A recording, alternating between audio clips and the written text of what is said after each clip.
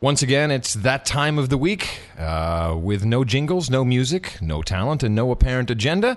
My name is Adam Curry, here in the Curry condo in San Francisco. And I'm John C. Dvorak. Actually, sound more like you're in the Curry bucket. Really? Let me see. Maybe I can... Oh, no, that's because I'm on the mobile setup. So when I do it from home, then you get the nice, really clear sound. And now I'm basically talking to you through a little hole in my laptop screen. Oh, really? You're doing it through the laptop? Yeah, well, I'm talking into my microphone, but the sound that's going into Skype is through the laptop mic. Oh, okay. Mm-hmm. So you're going to sound better on the broadcast then. Oh, yeah, baby. In fact, I'm vibing all over my own sound right now as we speak. We should do what Leo does when I do the twit thing with him. He like makes himself sound great and everybody else sounds like crap. Do you guys do that on Skype or do you do it on iChat? It's done on Skype. Oh, okay. That works out pretty well. It sounds pretty decent. Yeah. The drawback is I wanted to do a couple of other shows. Like I wanted to do I still want to do it. I'm going to try. I do a podcast or pod show cast with a bunch of comics and deconstruct jokes. I still think it'd be a very fascinating show. And I know a lot of comics. My wife used to produce comedy. And the problem is like first getting people up to speed on Skype.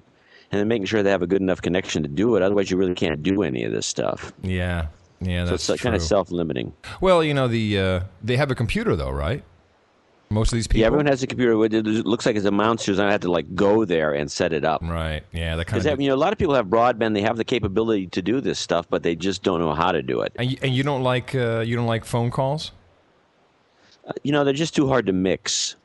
And It has a phone call sound. I mean, Skype, even when it's not working well and it breaks up once in a while, has an in-studio sound that I think people prefer to listen to. Right. Yeah, it does sound better. I agree. Okay, John, it's been a long month. We're at the end, and I just found out that I might actually be staying another week here in San Francisco. Oh, that's great. Yeah. You better grease up, baby, because I'm been away from home too long. Yeah, well, I'll stay away from you then. So, what do we have on the? You were telling us. We had actually had lunch the other day, and you were mentioning a couple of items I think we should discuss. And one of them was your continued hassle by the TSA when you come into the country. Yeah, and it's not the TSA. Technically, it is the Customs and Border Protection Agency. I think they are. Okay, so you're basically being stopped by the customs guys at the end. Exactly. So whenever, you're right. Yeah, it is very different. It's also part of Homeland Security, but it is a completely different department. But it starts the minute you go through those glass corridors where you talk to the customs agent, and then they look at your passport. They scan the RFID chip that's in there because I have a new passport, and then they look at the terminal, and every single time it's like all this tapping, typing, looking back at my passport, typing, and then I always get a big M on my customs form, and this time I asked, what is that for? For many what? Well, I don't know, just many. Many, really. So then you get they do have a bunch of codes that they put on there. Well, I know. Yeah. I see. Sometimes there's a line, sometimes there's different colors. Yeah. There must be a website that describes these things, don't you think? They have their own website, and it talks about everything on the security form and why you could be stopped, and or the customs form and why you could be stopped. Because what happens then is as you have your luggage and you hand it off to the officers there, they say, "Oh, you have to go this way," and this way it's not through like the agricultural line. They put my my customs form into a plastic envelope, which is blue because they also have yellow ones. So I'm not quite sure what the blue is for. And then I have to go up to another officer at the desk. And then he starts going into all these questions. They don't even look at my bag. It's something else. There seems to be a lot of questions about, are you sure you're not carrying more than $10,000? Well, you're known as Mr. Moneybags. Yeah. Well, I had this big black bag with me, but they still don't look in it. And, this time, the guy actually went to his supervisor, and then he came back. And, of course, I was prepared. I had a business card this time. And just for yucks, I said, he said, "Do you have any more ID?" I'm like, well, yeah. So you have my passport, a business card. Oh, here's my pilot's license. I see maybe if that'll mess with his head. Oh, that's cool. But that didn't make any difference. And then, I said, you know what? You're missing a Costco card. Yeah, I'll try that next time. And I said, so what is this? By the way, just to interrupt the story, which of course I do it better than anybody else. When people ask me for a photo ID, I always show them a Costco card because it has a photo on it. Okay, well, the only photo ID I have is my passport because there's no other, driver's licenses don't have photo IDs on them. Anyway, go ahead with the story. I'm sorry. Right, so I say, could you please tell me what's going on? Oh, it's nothing. It's just random. I said, this is 3 times in a row that I've come into the States. He says, that's exactly what random is. I said, uh-huh. I said, but it says right here, the CBP procedures will be explained to me as one of your mission statements here. He says, yeah, well, it's just random.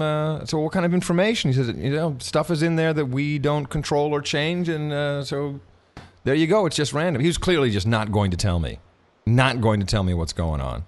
But now that I've done a little bit of research, there's about 1 million people on these lists, and there's all different kinds of lists. And I'm on a pretty insignificant one if I look at some of the hassles that other people are going through. And, of course, I'm not going to actually try and get off of this list. I mean, if this is all the hassle I get, I can live with that. I think it's probably would open up a bigger can of worms if I send in all my details and try to follow through, just the frustration alone, because no one seems to be able to actually find out how to get off these lists, except for one, which is if you have the same name as a suspected terrorist. The system is set up to change that, but the system, from what I have read, is not set up to actually remove people from the list entirely. That makes sense. Yeah. So I know there's a guy, I forgot what it is. There's one name like Bill Johnson, or there's some, the TV shows here in the U.S., they harp on this one name. I can't remember the name exactly, but I think it's something like Bill Johnson, a very common name, or Jerry Jensen, or there's some very common name, and it's the maxed out name. I mean, you're at the top of the terrorist list, and these people literally cannot get on a plane. I'm just thinking, I'm just realizing that about 9 or 10 months ago, there was a deal that we tried to put together with a radio network. And that deal, for a whole bunch of reasons, fell through. And the main guy on the other side sent me an email at one point and threatened me that he would call up his buddies at Customs and get me, make sure that I had a cavity search each time I came into the country. That was basically what he said. I should look up the email. It's pretty funny. So I'm wondering if that has something to do with it. If so, then that, of course, is something that should be traceable and is a huge misuse of power. But I'm not really being investigated for any contraband, I don't think. No, you're just being harassed. Now, the thing is, you say, it should be traceable, but then again, it might not. And let me tell you my story, which is not quite as horrendous, but it's actually more annoying because it's a continuing one. We have an account, because we're part of in the West Coast here, you're stuck with SBC, which is AT&T. Mm-hmm. And so anyway, our phone gets slammed a lot. Because we... People calling up to try and get you to switch networks? Well, it's not even, they don't even bother calling anymore. They just do it. But it's not that. It's that there's all these extra services they add to the AT&T bill. Right. And let me just explain. We have a long time ago, this is like me and the burners and the cell phones. People who listen to me a lot know that I prefer buying these disposable phones. Yeah. And, with our phone service, we only have local service, and this is the same up in Washington and here. And we use calling cards to make long-distance calls because it's just there's no comparison. You don't have to worry about it's just a cheaper, more sensible thing to do if you can do it because the quality is sometimes even better. And so we don't have long-distance service on the phones. You're a funny man, John C. Dvorak. What? All right, keep going. Okay, so we have no long-distance service because we just dial the 800 number and make it long, whatever we do. And besides, I prefer people calling me if I'm around, even though I don't keep a machine. But anyway, let's get back to this. So about once every 2 months, the next thing you know, we've got long-distance service. We have all these crazy services that we never use because I don't like, for example, having a call waiting because I don't like to be talking to somebody on the phone and then having the phone call interrupted by somebody else who's just, could be a sales call. Yeah, but that's the beauty of caller ID. If I don't recognize the number, if I hear the beep, I like call waiting. I'll just look while I'm talking. I know. Well, a lot of people think it's fantastic. I think it stinks, and I don't like the beep.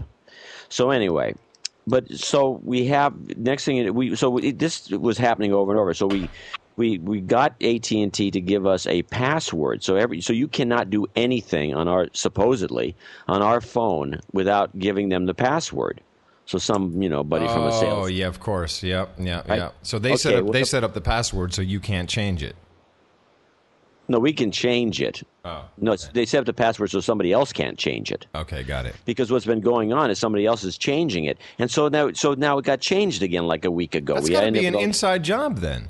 Totally an inside job, and we started, or my wife started grilling this guy, saying, "Well, what about the password? Does anybody look at it?" Yeah, apparently all those people that call, they can bring up your record, and your password is on there. Some fucking phone monkey for $8 an hour is sitting there looking at all the passwords.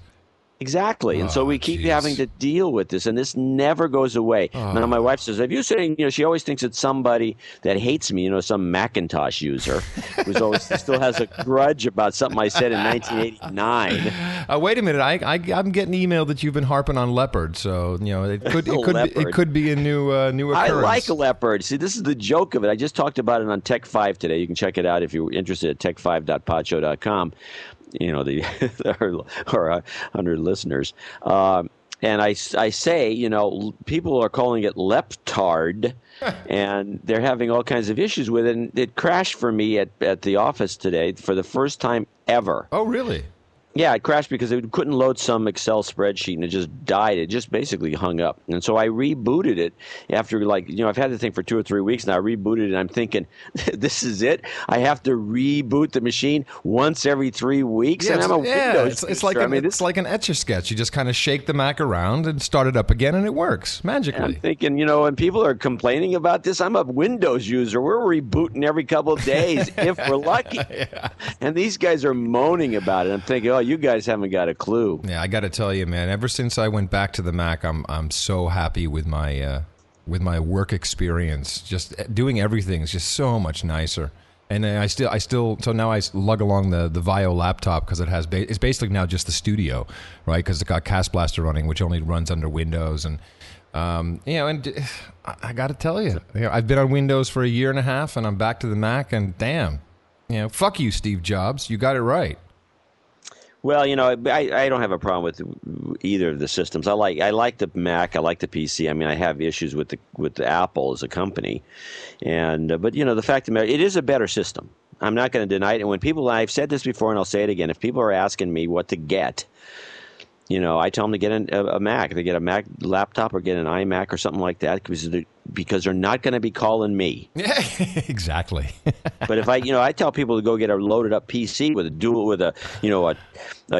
dual core, a tri-core, whatever, some fancy machine which is making a lot of noise and it's got big fans in it and a really fancy. Yeah, it's probably a great machine for playing games and things like that. Right. But I don't want to get the phone call about the crazy crashing or whatever. Too much going on. Oh, I hate that.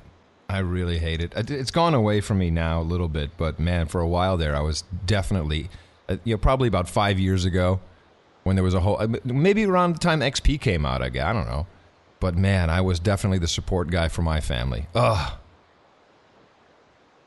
Yeah, no, it's terrible. In fact, it's to be avoided. I mean, especially indeed. After you've done it for years and years and years. It was okay in the early days of computing, 20 years ago, because it was kind of cool to help people out and get them going. But now it's just tedious, and there's no reason for it, and it doesn't. A Mac doesn't. I don't think a Mac's a good deal by necessarily. I mean, everyone likes to argue, well, it's pretty much the same price. It's a little more expensive, but not that much more expensive that you shouldn't get one. Yeah, for the lack of hassle. Hey, did you, switching gears, did you watch the Republican debate? I only saw bits and pieces of it, and I'm actually surprised that the Republicans would put up with such a cornball. I mean, when you have snowmen asking you questions and guys as avatars of Krusty the Clown and whatever else is going on, and these guys are standing up there seriously answering these questions. And did you see that Anderson Cooper issued an apology the day after the debates because there were like 2 shills in the audience. One guy who sits on like 3 boards with Hillary Clinton or something like that, or is on a board. Oh no, the whole thing was a disaster. It was laughable. The Republicans, they should be ashamed of themselves for putting up with it. They should have walked out. Yeah, I agree. It was really bad. And just, CNN's just making a show. I like it. It's entertaining. But, what the hell does it have to do with a real debate, I don't know. It's just, no. It was, I would really, if I was any of the candidates, I would rethink going to any of these things when it's set up as a joke. Yeah, no, I tend to agree. And also, I thought my man Ron Paul didn't do a great job. It wasn't the forum, really. It was infantile almost. You could predict what everyone was going to say, and there was a little bit, and then all the news I read was, wow, fireworks, and, Giuliani and Romney, and they're going at each other's throats. I'm like, it wasn't all that. It was dumb. It was just dumb. It was dumb. That's about it. Really. That summarizes it.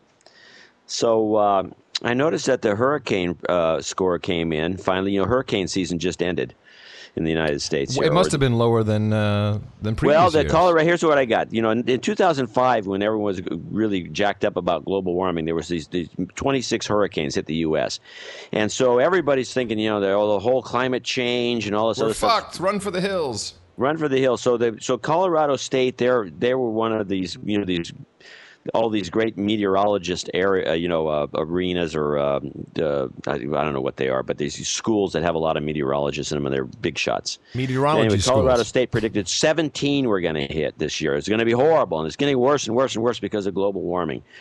One. Yeah, I was going to say, I can't think of more than one. One hit the States. There was a few that hit, Central America, but even then it wasn't that many. So it was a dud. So I'm thinking these, climatologists and all these meteorologists, these guys don't know anything. And we're still waiting for the huge superstorm that is supposed to hit the west coast of continental Europe and the east coast of the UK. These two, this one guy in the UK and a couple different meteorologists, basically TV weathermen, in continental Europe have been predicting this for weeks. They evacuated thousands of people 2 weeks ago. Nothing happened. They're talking about this huge depression. There was a famous instance in the UK, maybe 9 or 10 years ago, where a TV weatherman, God, I wish I knew his name because the Brits would know exactly what I'm talking about. He got a call just before he went on the air from this woman. And he relayed the story on the air. He said, he was given the weather forecast. He's saying, by the way, I just got a call from this woman who said there's a twister coming through Wales or whatever it was. He says, I can assure you don't have to worry about that. Like 18 dead because of this fucking twister that went through Wales, and we've never, the guy disappeared from the face of the planet. He has no career, he has no life, he's gone. A twister in Wales. Wow. Yeah, I'm sure it wasn't Wales, but it was somewhere, in Britain. Yes. Yeah, just any hurricane. What's up with that? Well, it's a tornado. We're not in Kansas anymore, Toto. So I didn't know anything about this evacuation thing. Yeah. I think 10,000 people were evacuated. They had stadiums set up and everything, and it just didn't happen. It rained a little bit. But they've been looking at these huge. A little bit. They've been looking. They had a soccer game in the stadium. They might as well do something to assuage the public. Exactly. So, yeah, it's I read the Dutch Google News every day. I read the U.S. Google News. I read the UK Google News and then the Dutch Google News, which really gives me a flavor of Europe. And there's a lot of stuff that we just don't know about over here.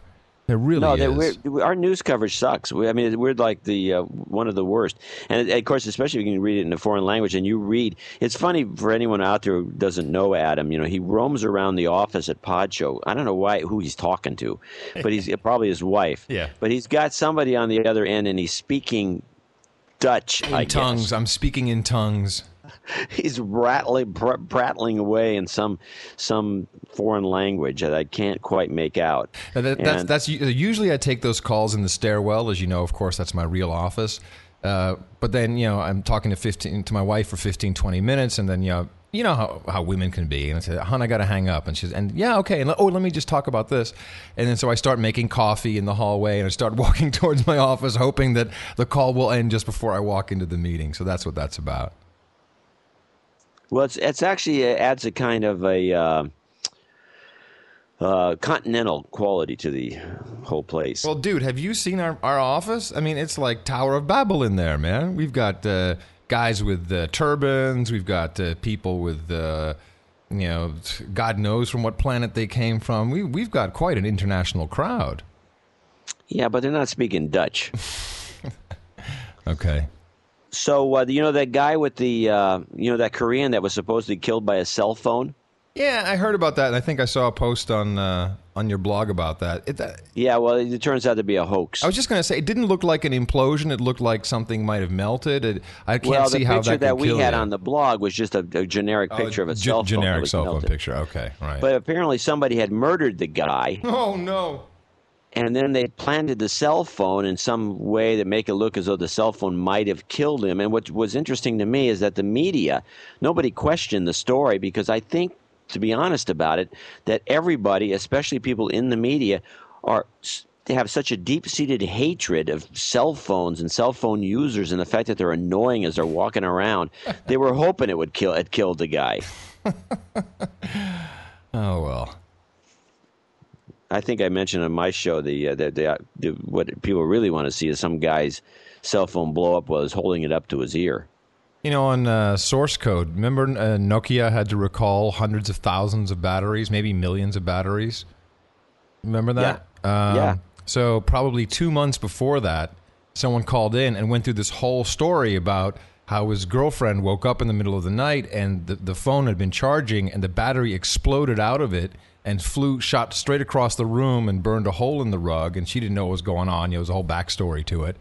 And so, I hooked him up with Nokia, and lo and behold, the exact battery type that was the exploding kind was the one in this guy's phone. So hopefully we contributed a little bit to them doing that recall. But I thought it was pretty amazing.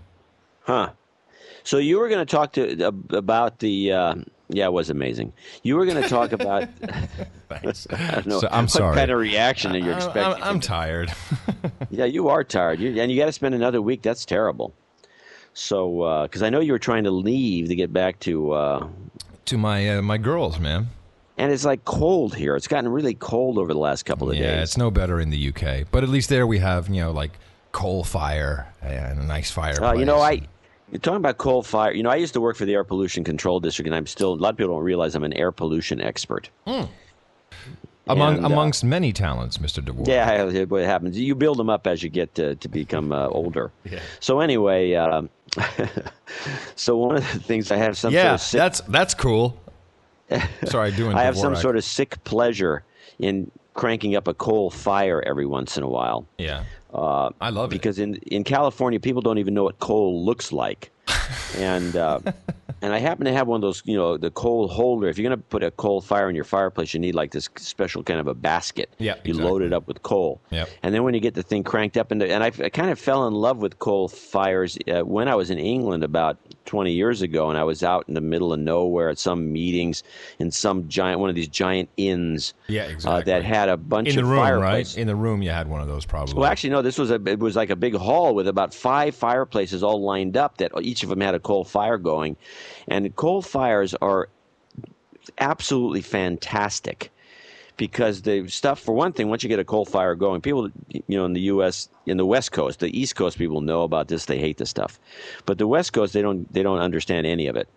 And the thing is, it's a fascinating product because coal is a rock that burns. Right on. And so once you get it going, it burns forever. Yeah, it just glows. And you don't have to you don't have to keep tending it. You don't have to throw logs on the fire. You don't have to do any of that. And it goes out a little bit after a couple hours and you just rake it up and poof, there it is. It's back. And actually, if you use the really super high quality coal, which we can get out here, you don't even have to do that. It'll go for overnight, and then in the morning it'll still be going, and you can throw some new coal on there and you get it cranked up again. And it gives off a really nice radiant heat. It has a flame that's very pretty. It gives off a beautiful radiant heat. It's very hot. But it gives off a stink. It's not a bad smell to me. It's a cozy smell. It's a funny smell, but I know for a fact that I haven't done it for a while because the guys that I got the coal from, they stopped bringing it in.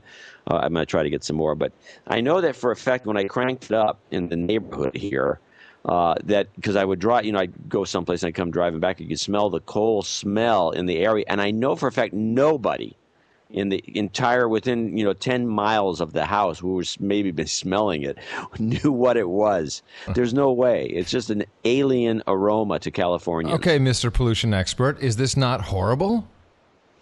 Well, the actual amount of particulate, which is really the problem here, and with the low sulfur coal, it's not really much of a problem. And the kind of coal that you burn in fireplaces casually for decorative purposes is extremely low sulfur, so it's not harmful. Burning wood is probably worse, to be honest about it. Right. In terms of what it puts into the air. Well, I like it. Anyway, that's my story, and I'm sticking to it. But it's really a great product for, it's just amazing. What have we not spoken about? The comic book guy. What were we going to do? I was going to give you the backstory on that? Yeah, I don't know anything. You said we were going to talk about it on the show. Well, and I got to be careful because if I say it wrong, then he'll get really upset. Well, who's he? Comic strip blogger. Okay. His name is JSEC something or other. I don't remember his real name. But he's a fan of yours, or what's the deal? Well, he latched on to the Daily Source Code a couple of years ago, and he started in the comments, and he would just write these outrageous things. He really, as we would say in Holland, his heart was on his tongue. But and he's also coincidentally the guy that started this whole "fuck you, Adam Curry" business, because that's literally how he talks. And it was just really interesting to me, and I Googled him. And I found out that he had worked at Nokia, and I guess he had a blog, and he was basically posting on the blog, about shit that sucked within the company. I'm paraphrasing, I'm sure, as to what it exactly was. And so he got fired, and I don't know. Some say he got kicked out of Finland. Kicked out? How do you get kicked out of Finland? You don't want to cross Nokia's path, man. They are Finland. And out of anger and spite, but maybe also because he felt there was more future in the platform, he became a huge proponent of Windows Mobile. And he started blogging and podcasting, and he'd go around to these MVP events, which I believe he's been banned from now. And he would ask really straightforward questions, actually journalistically great questions. But his approach, of course, was very brash. And, it'd be the equivalent of going up to, I saw a piece of video done in the Apple UK store where a journalist went up to Phil Schiller and said, so, is this going to be a problem with anti-competitive laws in Europe where you basically have to buy something to get something else? So you tying the phone to the network, and then immediately the PR people jump in and Schiller backs off. And, it's that kind of question, straight to the point. And, right, good stuff. And exactly, good stuff. And it freaks him out. Now, I think his appearance and the way he speaks, he has his Polish-German accent, and he's just the vocabulary. Yeah, so I got really interested in the guy, and I think Jeff Smith made a jingle for him, and then he started calling in, and he knows a lot of shit, particularly about the European Union, and so he'd give reports on that. What? Give us some examples. An example. Is he an EU basher? No. He really believes in the EU, but he points. I'm an EU basher. Now he points out all of the things that are wrong and that are messed up, and he's another guy that gets stopped, going into another country, and then he'll record it and he'll say, "Why do I have to show passport? Am I not EU citizen?" Which, of course, is a great way not to get through passport control. Yeah, that works. But he's a beautiful guy. And then he one time he came, we set up a date. After years, we would meet at the UK office. And this video was on YouTube and I think on his site, comicstripblog.com. He interviewed me about my mobile devices. And it was so funny because then he gave me a PowerPoint pitch about what he wanted to do to work for Podshow, like a consultant type role. And it was so funny. It was the only pitch I've ever received in my life that literally ended with a slide that says, P.S., fuck you, Adam Curry. I was like, oh, man, this is so beautiful.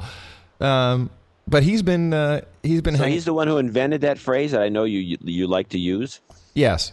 Yeah, so people start, it's comic strip blogger, and everyone knows him that way, and everyone on the show listens to the show, has become accustomed to that, and what I noticed is, I think I said once, this is my mistake, I said, hey, everyone should end their comments that way, that's pretty cool, and then of course everyone starts doing it, but psychologically it's really interesting, because the quality of the comments has gone up because people are really concentrating because they know at the end they're going to have this big payoff, and the comments are good. And, they're short, they're succinct. People don't ramble on because they know they got to get to the point to get that bit in, and it's been fabulous for me. Yeah, apparently you like it. Yeah. I think you like being cussed out. You should look this guy up though, because he has a pretty interesting history, and he's definitely one of us when it comes to questioning authority and the man. He's an interesting guy. Yeah, it sounds like it. I will check him out. Now, one other thing before we finish the show today, I wanted to mention, which we got a letter from somebody. Oh.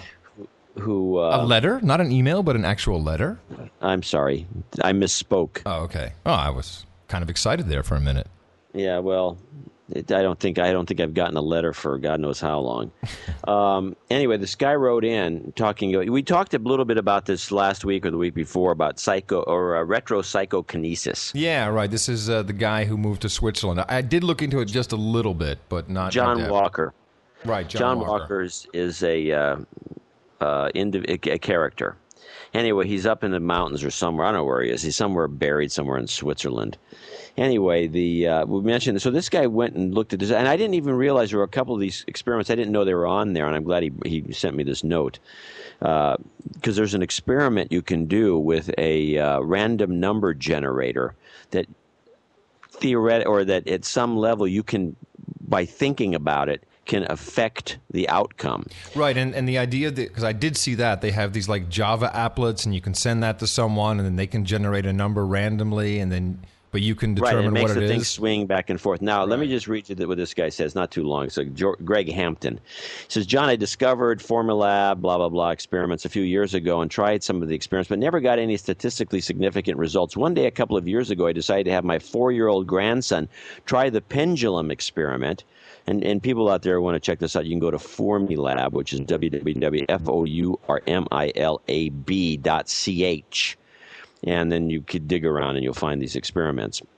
Anyway, he says, I decided to have my 4-year-old grandson try the pendulum experiment, and he had the thing banging up against one side like crazy, and his results were off the charts. I just stood there in shock watching. Maybe it's all a bunch of hooey, and his performance was some kind of weird coincidence, but I'll never forget how exciting it was to watch.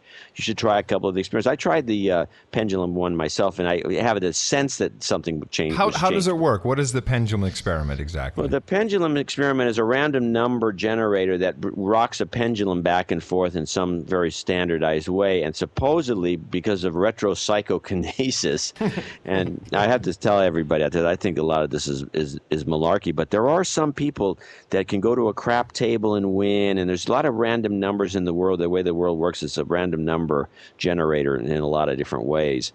And, I don't know. I'm not buying into this, but I think it's interesting, and people should check it out. But anyway, you can get this thing to move around in ways that it shouldn't be moving if you concentrate in a funny kind of a way. So you do that, you concentrate, and then it happens before your very eyes? You have to, the way I read it and the way it seems to maybe work, although it could all be a coincidence, like he says, is that you have to imagine the thing doing something before it actually happens. In other words, you're not trying to make it move. You don't say, oh, move, like the old guy who's going, woo, make the paper lift. I'm going to levitate, that kind of thing. Now, it's something else. It's some other way of doing it. And well, that's the kinesis part. That's the muscle you have to train. But it's like you don't pay at least the way it seems to me is you don't really pay close attention to it. It's just almost a background task. And, people should go out to check it out and see what they think. I mean, I think it's, generally speaking, malarkey, and any effects I had. But John, isn't this the same thing as, the old adages of people saying, if you act successful, you will be successful, and isn't it that type of behavior? See, I'm going to argue against that, because my feeling about that sort of thing, which is I believe that's true to a large extent, but I think there's a milieu aspect to that. In other words, if you hang out with a certain class of people, you will develop kinds of body language and nonverbal communication skills you don't even know you have, and then you will be become part of that group. Swimming with the sharks is part of that. Right. And so if you're, depending, like you were criticizing me for holding my fork in this peculiar way the couple weeks ago. Have I had an effect on you? Have you become part of my group now of the people who hold the fork properly? Yeah, the effete group from Holland. The Emily Dutch, Post group? No, man, that's no. That's Emily Post. I know how to hold my fork. You hold it like a baboon. Anyway, so the point is, there's milieu communication that takes place, and I think a lot of it has to do with what you're describing is that, and I don't think that has anything to do with retropsychokinesis, where you can go supposedly or theoretically or maybe to a crap table in Vegas and imagine that it's going to hit number 36 or I'm sorry, number 2. And in the future, and then it actually happens. Yeah, which would be craps. But anyway, so yeah, right. Sorry. So anyway, people should just look at it. But Walker's got his site has always been kind of interesting because he's a acquisitive person. He's likes to look into things, and I think he's semi-bored. I sent him a couple of notes once. He actually sent me a nasty note when I accused him of leaving the country to avoid taxes. He sent me this nasty note, and and I sent him an apology, and then I sent him something else once, and then he stopped communicating with me. So he's I don't think he's like necessarily receptive to normal people. The guy's worth a fortune, but. He's probably having a good time in Switzerland. I was in Switzerland a few times, and I was going to say, let me stop by. I don't even know hang out. Yeah, I don't know. Maybe people said you don't want to hang out with the guy. But it looks like those that research he did into what is it? Retropsychokinesis. Looks like he stopped doing that a couple of years ago. I mean, all the stuff is still there, but it doesn't look like there's any new entries. Yeah, I noticed that. I don't know if he gave up on it. All right, so now I have to do I download this pendulum thing? Is that what? No, it's a Java app. It runs on the machine. You have a decent machine. Oh, okay, cool. Run it on a machine that's got some power, because it'll be able to suck your brain better. Will it run on my Mac? It might. Mac runs Java apps. Sure, it should. It's mostly Java. It's like a JavaScript app. It's not like, I think. Oh, so I guess I'm gonna spend the weekend doing some retropsychokinesis. Yeah, well, the one to do is to stop it. You can actually stop the pendulum if you try hard enough. Could you imagine what could I do with that power? Let's say, because Nothing. Wait a minute. I'm pretty good at, and I'm a believer in stuff like this. So let's say I'm able to, dude. If I can do this pendulum thingy by like Monday, we're so going to fucking Vegas. We are so going. We're out of here Monday night. We're in Vegas. Just got to be back Tuesday morning for a meeting. Otherwise, it's cool. Yeah, Vegas beckons for this kind of thing. I believe, I actually win a little bit, not a lot. I don't think anyone can, but I do quite well on video poker machines. For two, really? There's two reasons. One, I know which poker machines to look for. People don't realize that all those poker machines, and some of them playing the exact same game, have totally different payouts. Right. And you want to look for one specific payout. I can't remember the exact number. I always look it up before I go for some reason. But anyway, if you go on the internet, look at best payout video poker machine. They'll tell you the ones to look for, right. And you find those, because the other ones nickel and dime you to death just enough so you can't quite win. Can't quite get there, and it's called like dealing. So anyway, but the video poker machine, if you learn how to play a video poker machine, which is actually, it's not like I would say it's a high level skill, but there are rules to doing it right, because it's not really poker. That's the irony or the scam of video poker. It's not a poker. There's not poker involved here. This is a different kind of a game. It's video poker, and if you know how to play it, you can actually I've actually always win. I've never walked away from video poker playing the right machines without some money. And at 39 minutes, I would have to call it a game. I would say. And so y'all have your homework now. What's that URL again? Forum? Formilab. FOURMILAB.ch. You can also, if you look up John Walker Switzerland on Google, you'll probably run into it pretty easily. Or retropsychokinesis, I'm sure it's listed high. Coming to you from the Curry condo in San Francisco, my name's Adam Curry. And I'm John C. Dvorak in Northern California. And we'll talk to you again next week with another No Agenda.